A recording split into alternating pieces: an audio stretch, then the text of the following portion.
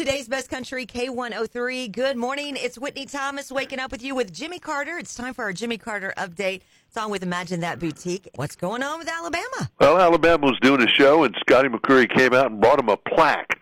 It was from the Pandora Company, the streaming service, to say that Alabama's music has been streamed on their service 2 billion times, 2 billion plays. That's just one streaming service. So Alabama's still they got a lot of great music out there, and people still want to hear it.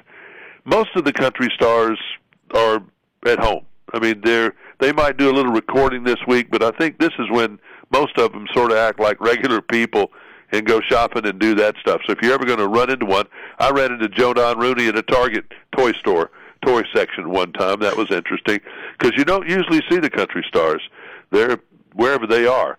But used to catch them late night at Toys R Us, like on Christmas Eve or a couple of nights before.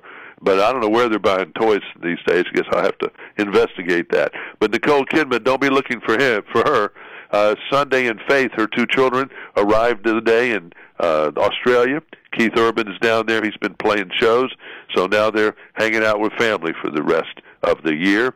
The 10 highest-selling country digital songs per Billboard. Now, Morgan Wallen had 3 on there, no surprise. But when you look at the top 5, Wasted on You, You Proof, Till You Can't, Cody Johnson. That song's likely to get a Grammy next month. And then you've got the top 2 I don't think anybody's been able to predict. Number 1 was Fancy Like. Number 2 was AA, both by Walker Hayes. Wow. So I think he gets underestimated with the people who like him and like his music. So there you go. Garth Brooks going to do some charity in Austin in April of next year. Matthew McConaughey and his brother and Mac Brown, the former coach of the Longhorns, they all have this big charity that they do, and Garth is going to be the big music thing this year for that. The show 1923 is out now. Harrison Ford, Helen Mirren. Only one episode aired yesterday on Paramount Plus. I watched it. It's a prequel for Yellowstone, like 1883 was, with Tim and Faith. A little slow, but it's got my attention. I'll go back. I'll watch more. Okay. We'll see. I don't really understand who some of these people are in the family tree.